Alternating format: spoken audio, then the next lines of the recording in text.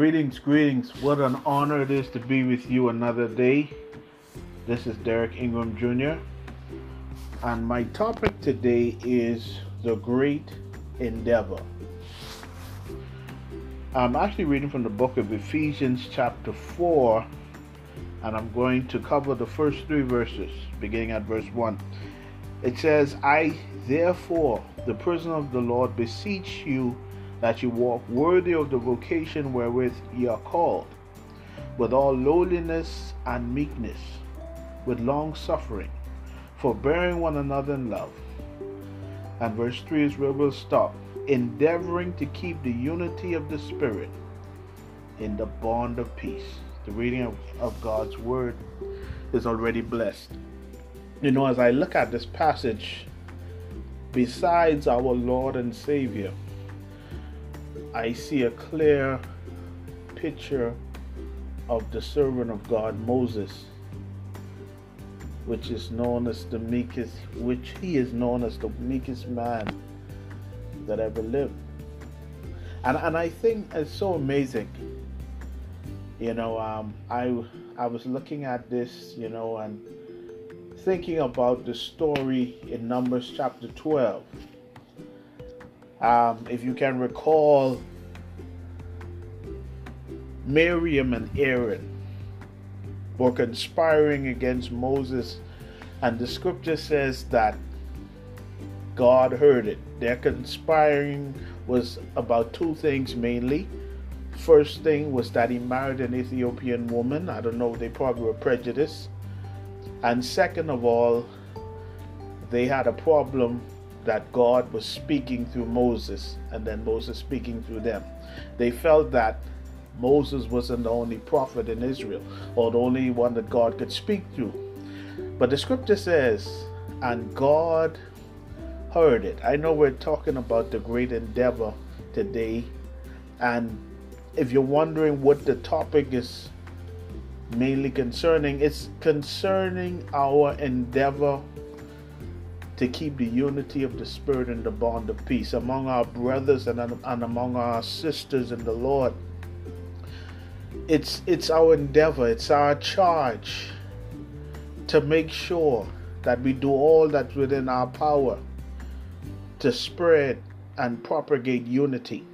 I want you to see the attitude of Moses, because the Bible says right there in Numbers 12 that God called a meeting, and a quick meeting with all 3 of them, Moses, Aaron, and Miriam.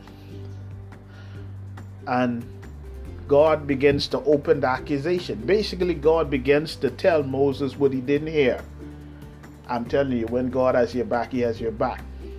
He begins to tell Moses what he didn't hear Miriam and Aaron discussing about him. And the Bible says that the wrath of God was kindled against them after God had already laid out the accusation. And the Bible says that the presence of God lifted from off the tabernacle. Now, what happens next is what we need to take note of, because the Bible says that Aaron noticed that Miriam was leprous as snow. In other words, she became a leper because of the wrath of God. And right then in that moment, listen to Moses. Now, how many of us would have stood back and said, yeah, this is what you get when you mess with God's anointed? But I want you to see the attitude of Moses, the meek and lowly, just how the scripture describes right here in Ephesians 4, lowly and meek. He goes to God now. He becomes an intercessor on behalf of Miriam, and he says, God, heal her now. And I want you to see the reaction of God, because remember now, the wrath of God is in motion. This is what God says to them, and I tell you, God doesn't play, man. Whenever I see the scripture, I'm telling you, I say, wow, we serve a mighty serious God. He says, if her father but spit in her face, put her outside of the camp for 7 days, and after 7 days, take her back in. In other words, God said, look here, nothing happening. She's going to be a leper for 7 days, and after the 7 days, then she's going to be brought back in. And the scripture goes on to say that after the 7 days, then they uprooted and they moved to their next destination. But the amazing thing is, there's so many things to glean here. Moses endeavoring. I think that it's amazing. You know, how many of us would have called it a loss? And you got to look at this now. This is his brother and his sister now that's turned against him. So sometimes we are shocked and we are appalled when accusations and people turn against us. No, nothing is closer than your own flesh and blood. These were the ones that were backbiting him and were gossiping about him. But he still in turn realized that he needed them in this journey. He needed them. Yes, they had their flaws, and I'm sure he had his also. But he realized that they were important to him enough that he fought for them. And in this case, the very perpetrator, Miriam. And even though God didn't answer his prayer, I believe that stands as a model for us. Not only as leaders, but as leaders especially, but as people of God.